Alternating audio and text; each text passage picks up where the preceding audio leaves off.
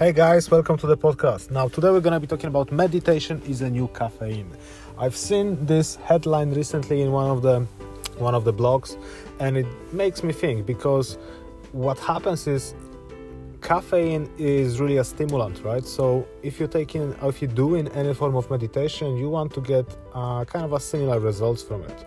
Now, first time when I tried meditation, it was back in 2017, and I attend to the seminar of the guy called Tony Robbins. Now, some of you may hear about this guy. He's like a guru of motivation and positive talking, positive speaking, whatever you want to call it. And basically, what I've learned there, what he was teaching is that if you can do this meditation 10 to 15 minutes every single day, it's gonna take you through the roof. And basically what it does first, you start from the breathing. So you've got this massive change in your breathing. You shoot your hands up to the sky and then you bring your elbows down. It takes you 30 seconds each. Okay, you do it for 3 sets, or you could say 30 rounds. Okay, and once you do that, you put your body into the priming position. Once you finish that, then you're trying to think about 3 things that make you feel grateful. Okay, and this is a very big one, because you don't want to just think about them. You literally want to get into your imagination and step into those moments that you already experienced, and you want to imagine yourself as you are there. Okay, because what happens is when you really by heart feel grateful, then of course you can't be worried at the same time. Of course you're not gonna be fearful or even angry. It just doesn't work. So if you can be grateful first thing in the morning, it's gonna kickstart your day massively.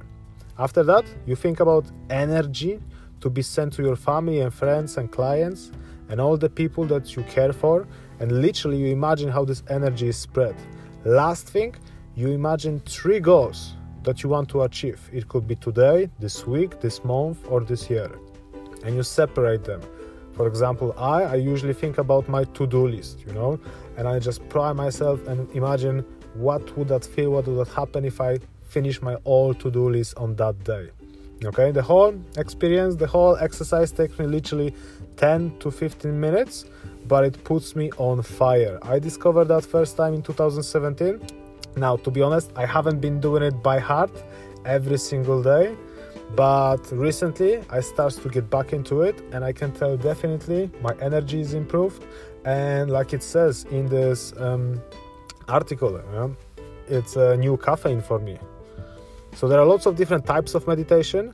Meditation also I found out when I was studying yoga. That was in Rishikesh in north of India. What happens is yoga is basically, apart from doing the asanas, you've got your breathing exercise, you've got your meditation, your cleansing, your detoxification. This is all part of a yoga.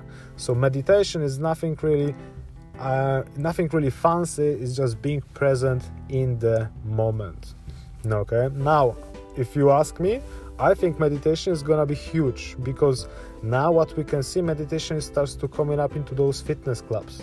Right, so let's say normally if you go for a fitness club and if you want to sign up for a class, you can do some spinning or toning or conditioning or aerobic classes. But now what happens, and I think this is going to be huge, there's also going to be classes that you can schedule for meditation classes. Just like on airports, you've got a prayers room, a meditation room. Just now, I think this is coming up. It's going to be huge. I don't know, what's your thoughts? Let me know what you think.